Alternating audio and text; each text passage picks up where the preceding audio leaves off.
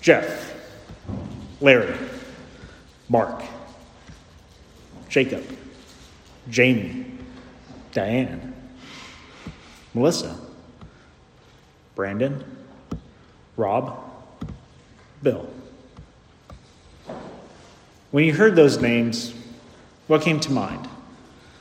Did you have certain memories that came flying into your brain? Did you have happiness when you heard some of those names? Or maybe a little sadness? I know, I hear you. You heard my name, you kind of got squirmy, I understand. What about physical response? Smile, frown? Did your heart rate quicken? Get a little adrenaline going? Why do we feel these things? Why do we experience these emotions, these reactions at the mere mention of a name? That's the question. What is in a name? What makes a name so special? What makes a name bring such a strong emotion, such as love or angst? What makes that name so powerful? That's the question we're going to be looking at today as we are studying through the third commandment. So if you have your Bibles, and I know that you do, whether hard copy or a digital copy, open to Exodus chapter 20. It's one verse for today. It's Exodus 20, verse 7. And it says, "You shall not take the name of the Lord your God in vain, for the Lord will not hold him guiltless who takes his name in vain." So when we looked at the first two commandments, there is some weightiness to those commandments, right? The first commandment, it's about knowing and worshiping the only true God. Getting this wrong has great implications. Then the second commandment was about worshiping this true God in the right way. Again, worshiping wrong has a great and weighty consequence. Now to the third. It may seem like, pressure's coming off. This is an easier commandment. It's not as heavy, it's not as weighty. It's not as serious as the first two. While some may think that, and if we're thinking that, we would be dead wrong, completely missing the point. Just getting it wrong, we're missing who God is. If you look at the second part of that verse, of verse 7, and it says, "The Lord will not hold him guiltless." This echoes the same language that was in the second commandment as well, that he will be visiting the iniquities. He will not be held guiltless. Anytime you see repetition in the scriptures with such strong language, take notice. Pay attention. This is the utmost importance to the Lord that we understand what he is trying to communicate to us. So the story goes, there's a particular church somewhere here in the U.S., and in that church there are two men.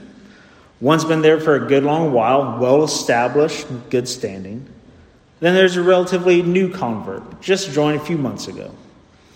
One Sunday after the service, these two men got into a fight. They started yelling at one another over some dispute.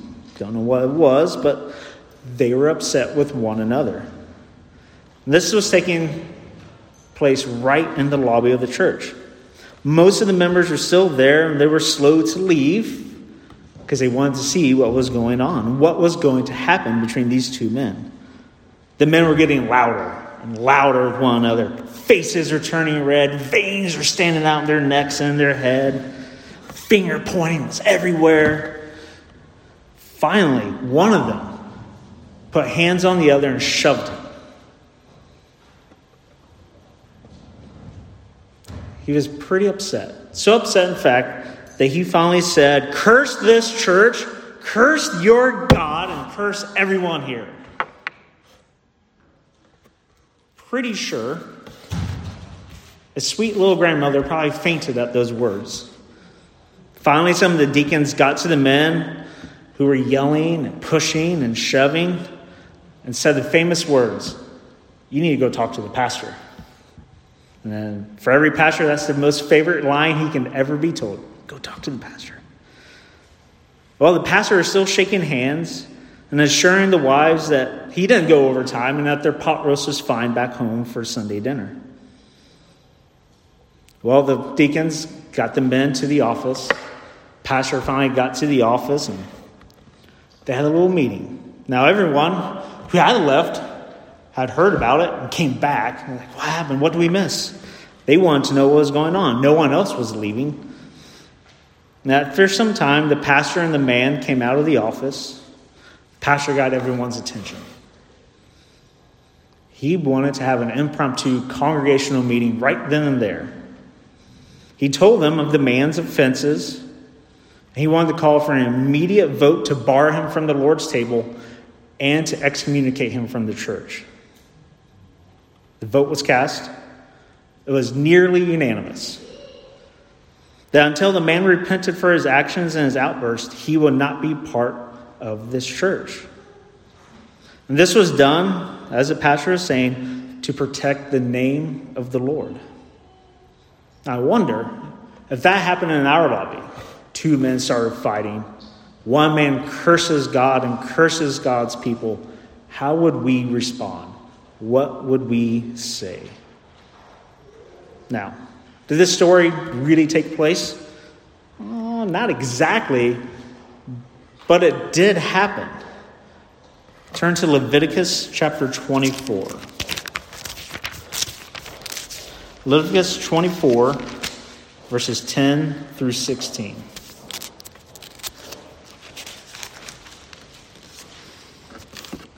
Now an Israelite woman's son, whose father was an Egyptian, went out among the people of Israel. And the Israelite woman's son and the man of Israel fought in the camp. And the Israelite woman's son blasphemed the name and cursed. Then they brought him to Moses. His mother's name was Shelomith, the daughter of Dibri of the tribe of Dan. They put him in custody till the will of the Lord should be clear to them.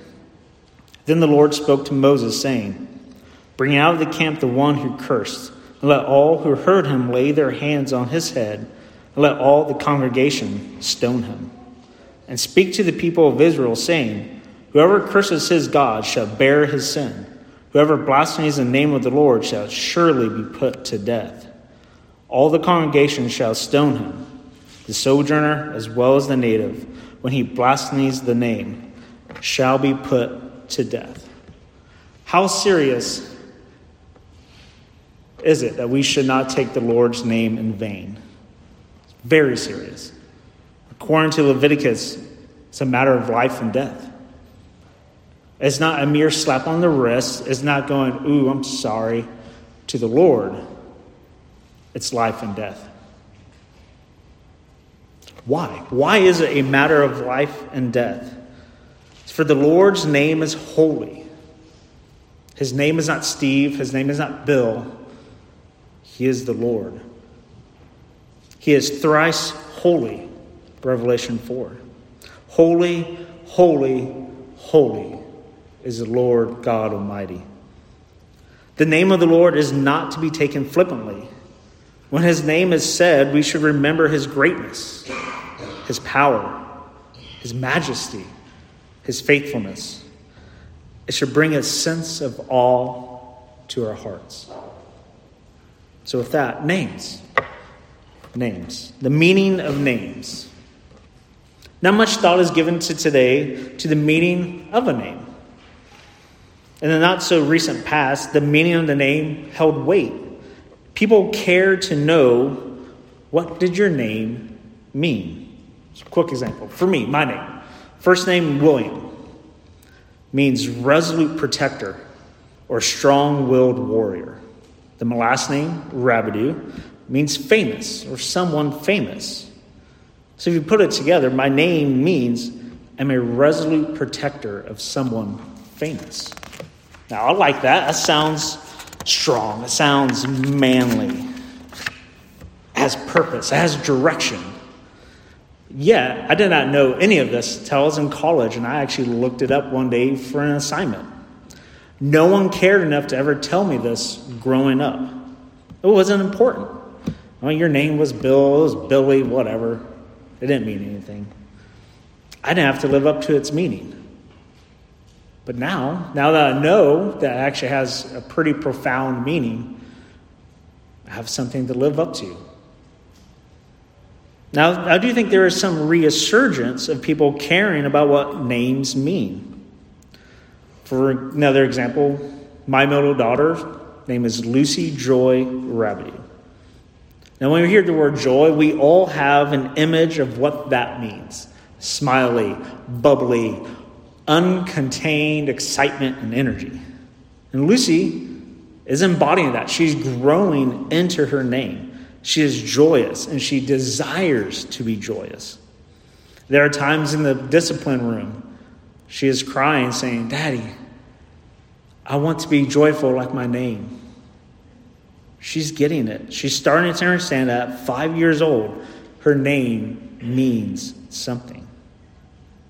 Now, in the Bible, especially in the Old Testament, a person's name was important because the lexical meaning of that name reflected, or was hoped to reflect, something about that person.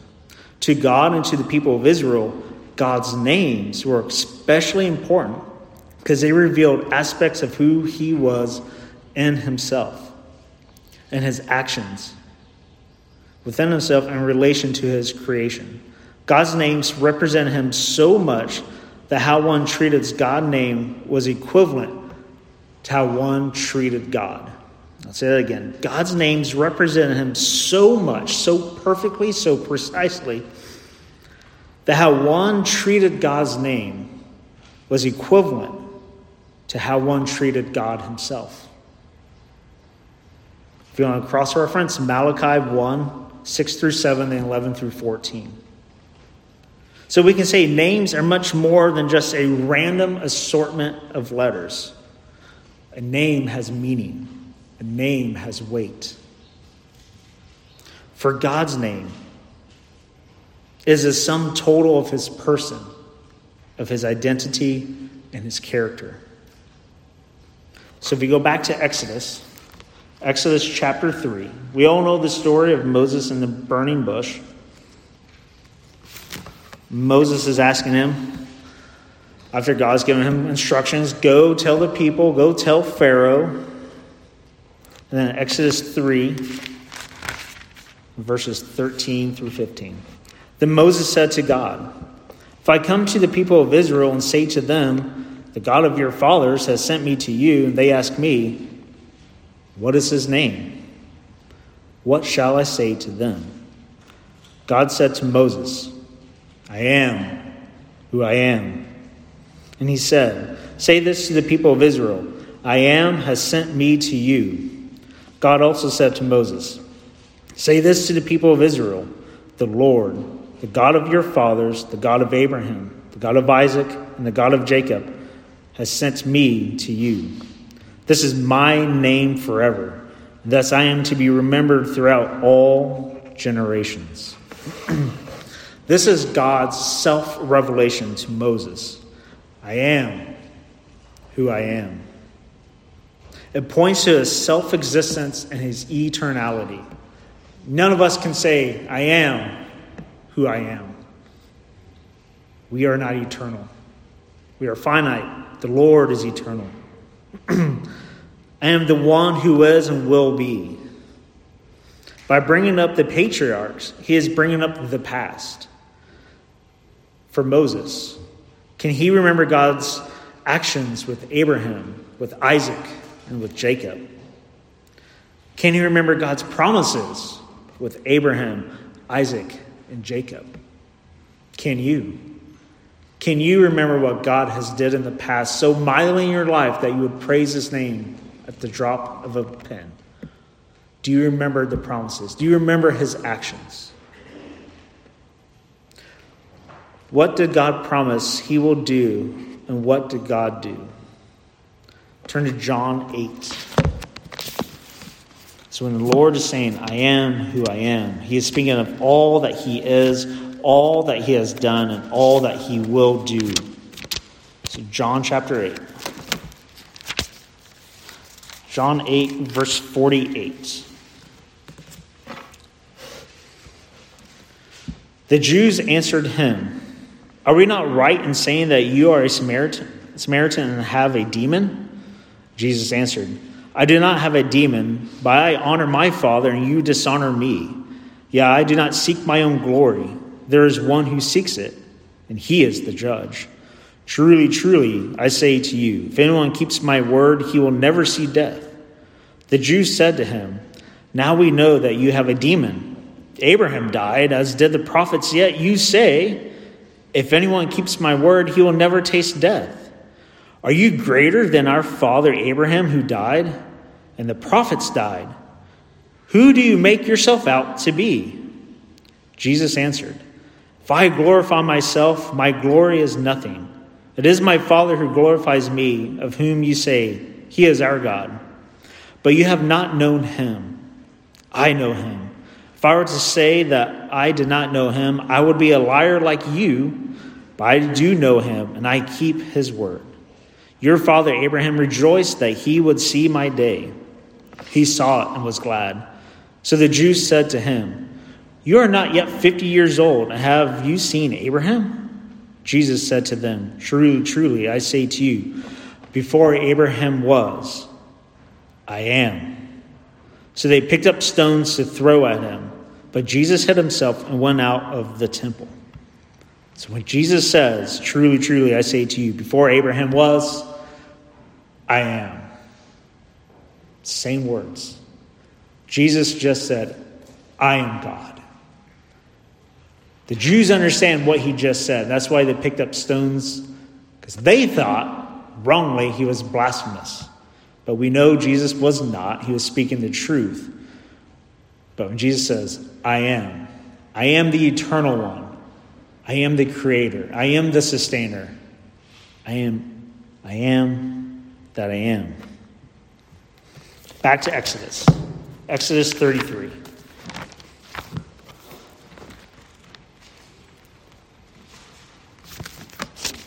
So Exodus 33, 17 through 23. And the Lord said to Moses, "This very thing that you have spoken I will do, for you have found favor in my sight, and I know you by name." Moses said, "Please show me your glory." And he said, "I will make all my goodness pass before you, and will proclaim before you my name, the Lord. And I will be gracious to whom I will be gracious, and will show mercy on whom I will show mercy." But he said, "You cannot see my face, for man shall not see me and live." And the Lord said, "Behold, there is a place by me where you shall stand on the rock. And while my glory passes by, I will put you in the cleft of the rock, and I will cover you with my hand until I have passed by. Then I will take away my hand, and you shall see my back, but my face shall not be seen." God's very name is glory. As he is telling Moses, "I will make my goodness pass before you and proclaim before you my name." His name is good. So good, in fact, that Moses still had to be hid and could barely see a glimpse of it. His name is glory. God's name embodies who he truly is. When you say the Lord's name in that one small little word, you're speaking of all who the Lord is, all that he has done, all that he is doing, and all that he is going to do, his promises, everything. When you say Lord, you invoke all that he is, that is to be true, to be found in the scriptures. The Lord's name is not your name, nor is it my name. It's not your dog's name. It's not a common name. It is the Lord's and the Lord's alone. "I am the Lord your God who brought you out of the land of Egypt, out of the house of slavery." Who did that? The Lord, not Moses. He says, "I am your God. I'm the powerful one. You shall have no other gods before me. I am the only true God. All other gods are deaf and powerless. There is none other. than me. You shall not make for yourself a carved image. You cannot contain all that I am in anything that you make. Any attempt to do that is to reduce me down to something I am not. Our Lord is alive and living. He is not mute. He is not deaf and unmoving. You shall not take the name of the Lord your God in vain. When you speak of me, you must do it rightly. I am a jealous God and will be known correctly. I am not an impersonal God, but a relational God. I have a name and it will be honored among you.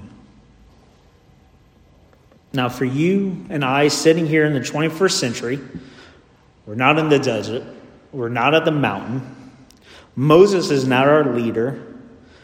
And we typically don't think about God's actions in the Old Testament first when someone says the name Jesus or Lord or God. For us, we immediately think of the cross of Christ. The work that he has accomplished there, the imputation of our sins to him and his righteousness to us, the forgiveness of our sins. We think about the outpouring of the Holy Spirit, the old man being put to death and the new man being made, a man who went from hating God to loving God, the ongoing sanctification work in our hearts as the Father so gently molds us into the image of his Son. We think of our brothers and our sisters sitting in the pews next to us at church. We think of the work that Christ has done in their lives and so much more. When we say the name Lord, there's a lot there. It is not a quick, fleeting thought, but there's a lot. When we speak of Christ, we are bringing to bear his lordship, his power, his majesty, his glory. He is our Savior. He is your Savior. The name of Christ is not to be mocked or ridiculed. It is to be reverenced and worshipped because it is who he is. He is Lord. Matthew 6:9. Hear and ponder the words of the Lord when he's teaching us to pray. You know these words, you can say it with me. Our Father in heaven, hallowed be your name. Christ, our Lord, he desires, he commands that we honor his Father's name. And conversely, that the Father commands us that we honor his Son's name. Reflect and think upon all the times in the Psalms when the writers say, for your name's sake. For your name's sake, be gracious to me. Save your people. Hear my prayer. How many times have we read, in the name of the Lord? In the name of the Lord, for your name's sake. Now, much more can be said about the names of the Lord. A full-on multi-part study can be done. I wanted to camp on this point for a while to really drive home the sheer weightiness of the Lord's name. It's not a trivial matter. If we don't get how important his name is, the seriousness of the third commandment is lost on us. I think we can definitely say we probably understand that pretty good now. All that was by way of introduction and my first point. So on to point 2. So, in the command, do not take the name's Lord in vain. What does it mean to be vain? So to be vain means you're empty. It's nothing. It's worthless. Of no good purpose. False. Now, when you look at other translations, for the most part, almost all of them translate the Hebrew into vain. The NIV uses misuse, which it's not a bad rendition. But at the end of the day, it means nothing. It's empty. It's worthless. No good purpose. Falsehood.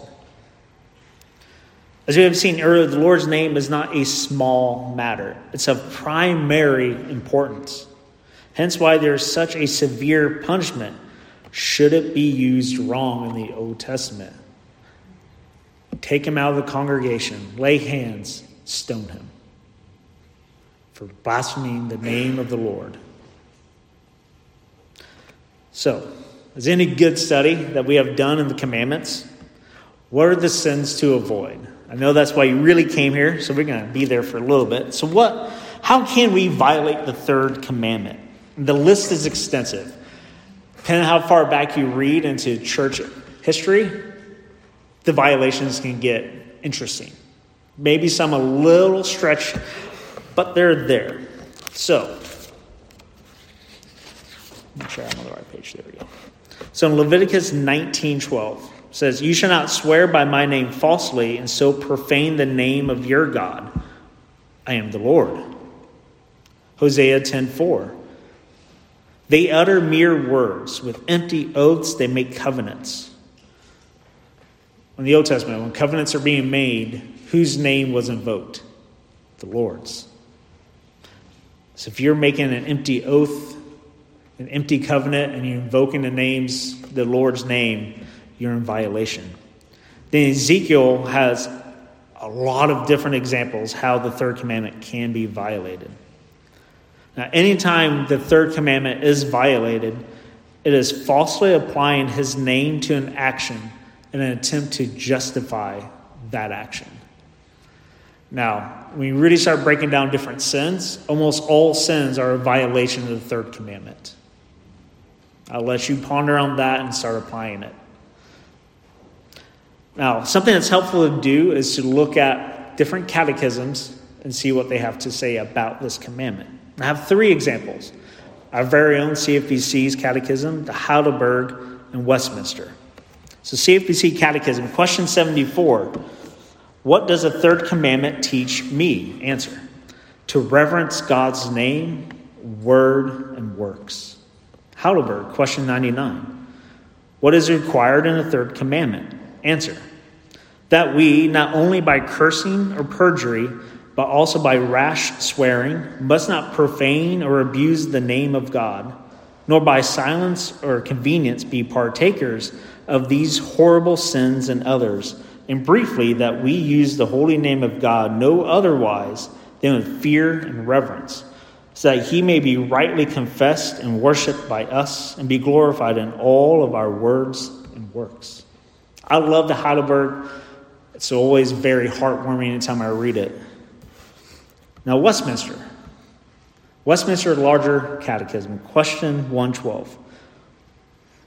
What is required in the third commandment? Answer: the third commandment requires that the name of God, his titles, attributes, ordinances, the word, sacraments, prayer, oaths, vows, lots, his works, and whatsoever else there is whereby he makes himself known, be holy and reverently used in thought, meditation, word, and writing, by a holy profession and answerable conversation to the glory of God and the good of ourselves and others. Now, Heidelberg question 113. What are the sins forbidden in the third commandment? This is one sentence, by the way. I'm going to take a very deep breath and we will try to get through this together. The sins forbidden in the third commandment are the not using of God's name as required, and the abuse of it in an ignorant, vain, irreverent, profane, superstitious, or wicked mentioning, or otherwise using his titles, attributes, ordinances, or works, by blasphemy, perjury, all sinful cursings, oaths, vows, and lots, violating of our oaths and vows, if lawful, and fulfilling them, if of things unlawful, murmuring and quarreling at, curious prying into, and misapplying of God's decrees and providences, misinterpreting, misapplying, or any way perverting the word, or any part of it, to profane jests, curious, unprofitable questions, vain janglings.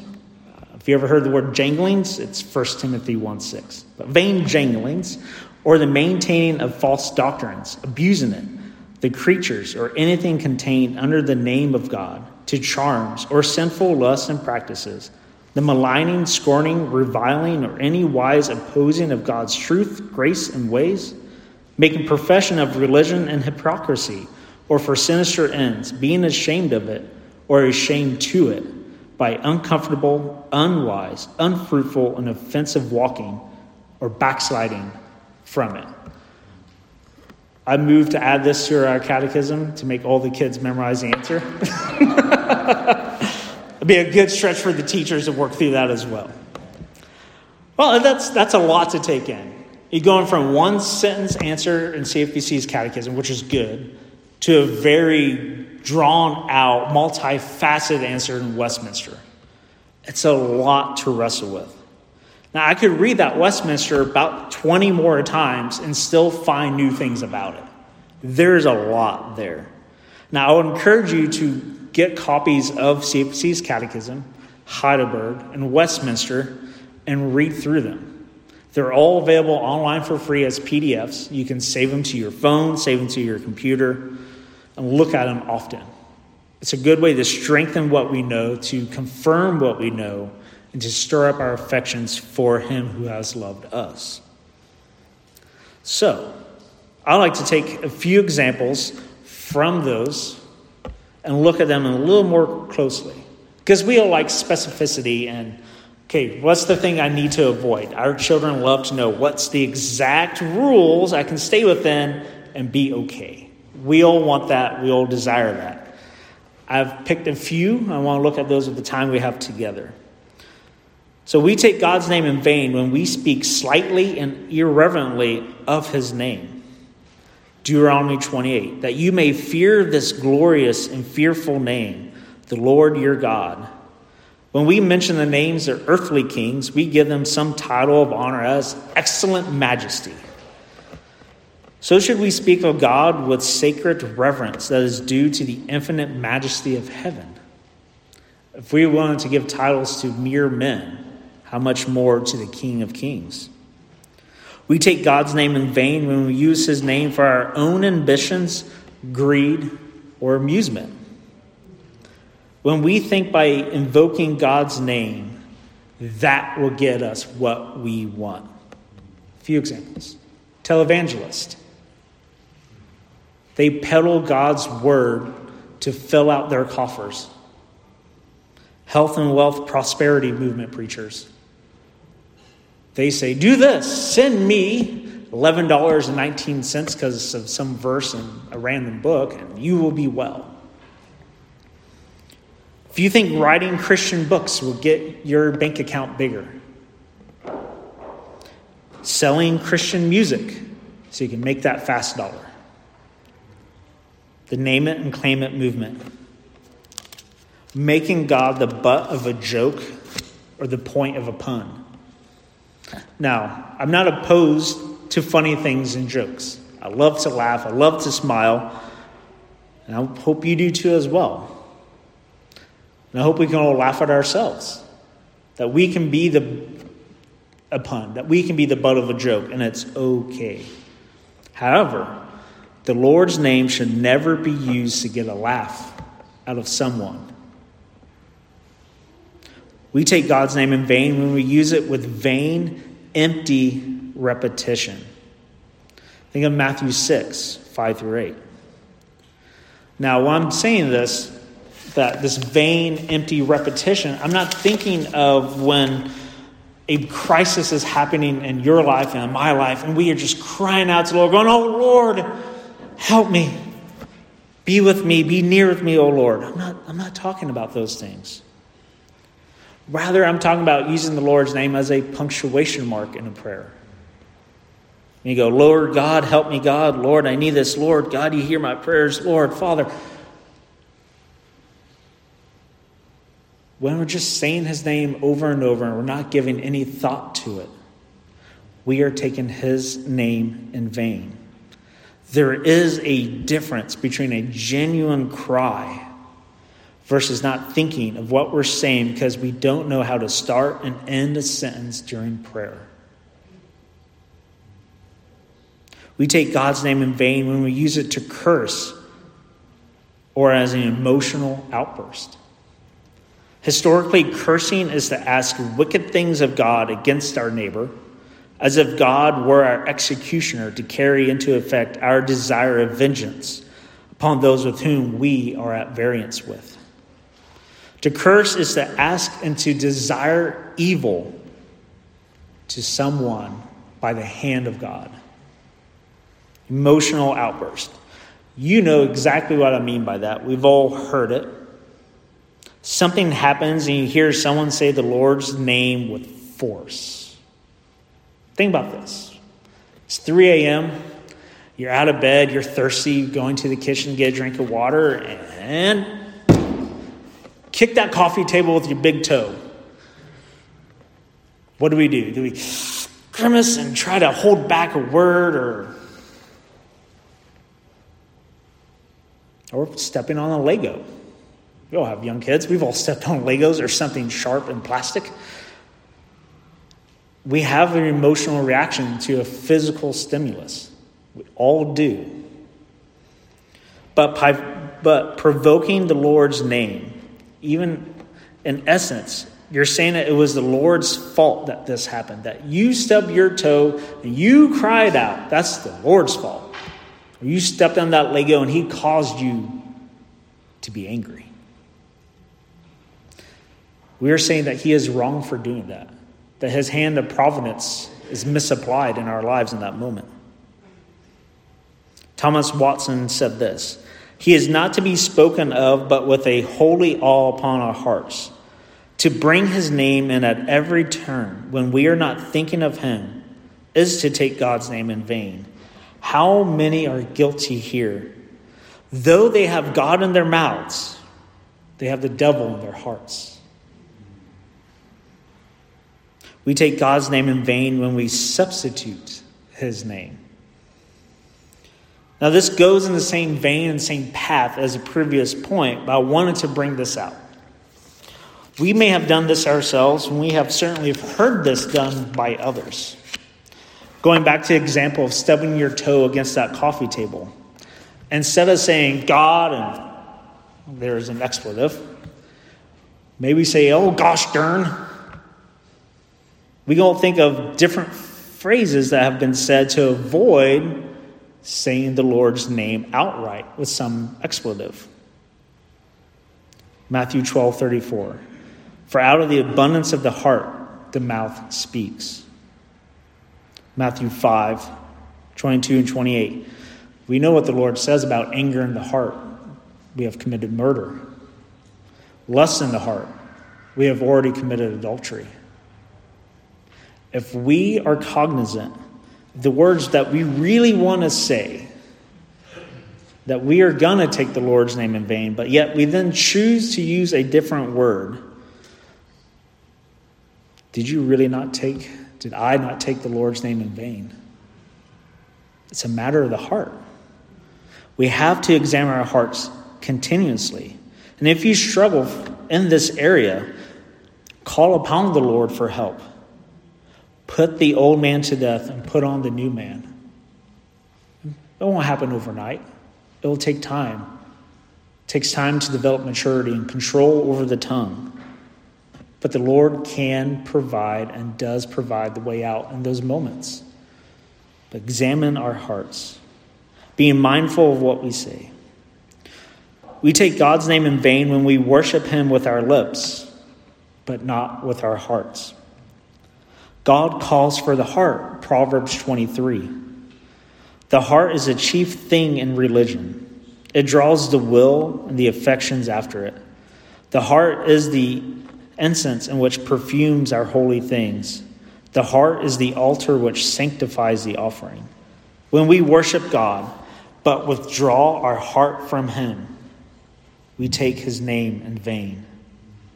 These people honor me with their lips, but their hearts are far from me. They worship me in vain. Matthew 15. When our hearts are not here, you may be sitting in the pew. I'm sitting in the pew. I'm saying the words of the hymns. I'm reading the text in the scripture, but my heart is far off. I'm dishonoring the Lord's name. We take God's name in vain when and in any way we profane and abuse his word. As we talked about earlier, if we're using God's word and peddling it to get money, to get honor, prestige, to get my name on that conference speaking circuit, to abuse my wife to get what I want by saying, the Scripture says this. Telling my children, the Scriptures say this. You better honor me. I'm abusing them. I'm abusing the word, and I'm taking the Lord's name in vain. Now, there are plenty more points that we can make, but I know you get the point. It all starts with the heart. The Lord desires our heart, not empty words, not empty actions. We looked at some of the sins to avoid. So what are the duties to obey? Okay, turn to Matthew 6. Matthew chapter 6. Notice the Sermon on the Mount is a powerful place to camp at. If you ever have questions about holy living, Matthew 6, verse 9. Pray then like this: Our Father in heaven, hallowed be your name. The positive of the command of do not take the Lord's name in vain is to hallow it. This means it is to be kept holy and set apart and reverenced. Remember that we covered in the beginning all about God's name. There's none like the Lord. He is unique. His name is above all names, and all will bend the knee to his name. No one's going to bend their knee to Bill. No one's going to bend their knee to Jeff, to Randy, to Diane, to anyone here. All will bend the knee to Christ and Christ alone. Since we know that from the abundance of the heart the mouth speaks, we also know that we should be slow to speak, quick to listen, and when we do speak, speak in truth and love. Therefore, we should take careful measure of the words we say, think, and our actions with those words. I'm going to end with an interesting application. In Revelation 20, 11 through 15. It's a great white throne of judgment. Who's there? It's all those whose names are not in the book of life. And they're being judged for their thoughts, words, and deed, i.e. the sum total of that person.